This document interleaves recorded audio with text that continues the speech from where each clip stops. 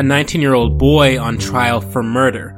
12 angry men that represent not a jury of his peers, but a nameless tribune elected to be arbiters to the damned. I don't know, it's all been said.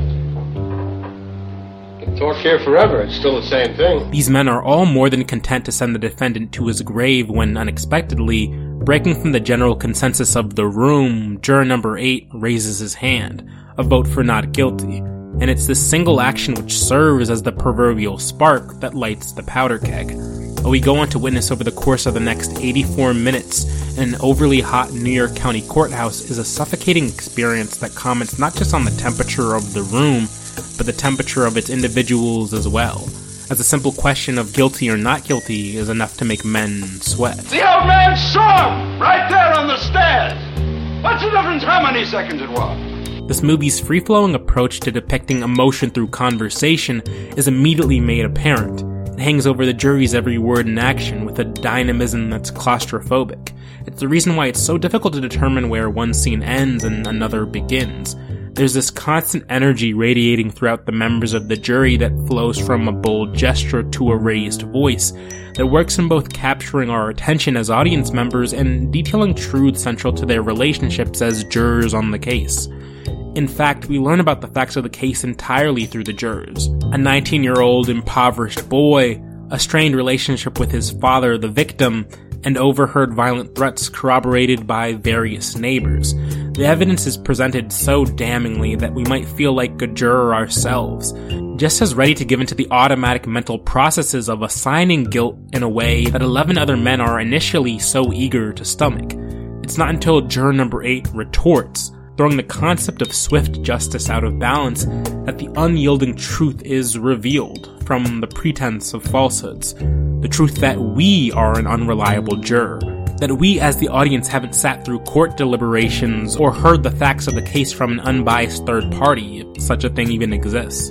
Because of this, we are at the whims of the emotions in the room and the personal biases that these men have spent years embodying within their character.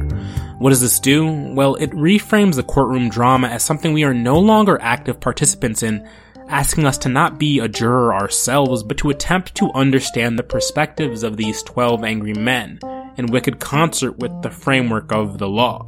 We have nothing to gain or lose by our verdict. This is one of the reasons why we are strong. We should not make it a personal thing.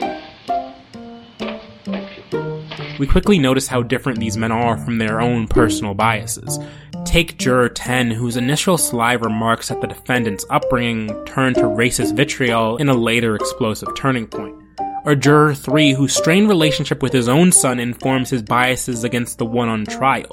From men who see a little bit of themselves in the defendant to men who couldn't be bothered with the case either way, many of these jurors occupy a space of not truly seeking justice or truth, as their elected position has called upon them to do, but instead are men hell-bent on vehemently defending their positions in response to their character, unable, or at the very least untrained, to separate that which is personal from what under the letter of the law should be an entirely impersonal decision. And it speaks to how the legal framework of the court can often give way to spectacle.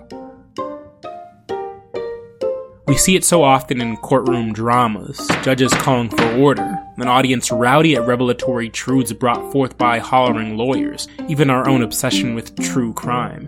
In 12 Angry Men, the same sort of spectacle, the same sort of gamification of the law and those who fall victim to it is entirely present. In a room full of flip-flopping positions and ball games to get to, and teams made up of individuals whose biases fuel one another's, we're constantly bombarded with this notion that the case is simple, it's open and shut, it's a waste of our time even. When Juror 8 continues to reveal, it's anything but.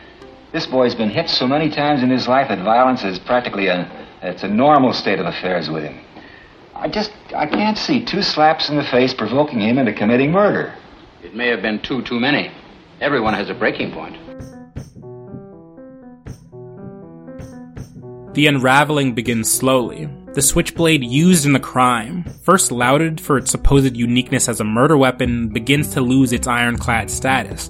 becoming brittle as juror number 8 is able to reproduce an identical switchblade from his pocket in dramatic fashion. Where did that come from? It's the same night. Juror number 9, respecting juror 8's motives towards continual discussion of the case past the surface facts, joins his quickly growing chorus of not guilty pleas. This gentleman has been standing alone against us.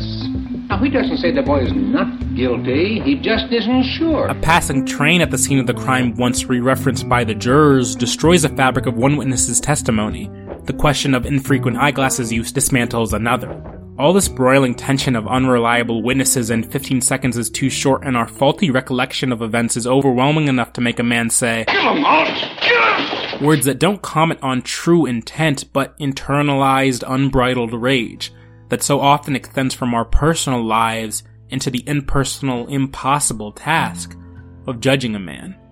The mantra of beyond reasonable doubt looms over our legal strictures heavily, but what's reasonable when the matter you're discussing is life and death?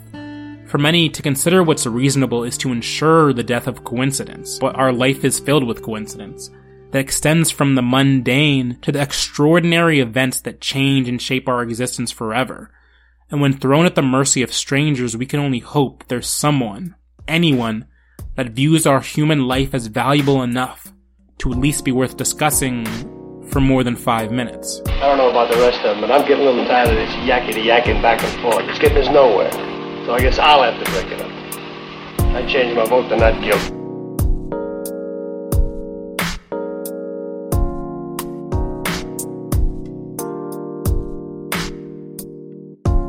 Mind Theater is a solo effort produced and written by me, Eo Akingbade. For updates on the show as well as my other content, follow Mind Theater Pod on Twitter, Instagram, and TikTok. If you want to show monetary support, the Ko-fi link is in the show notes. Thanks for listening. I'll catch you next time.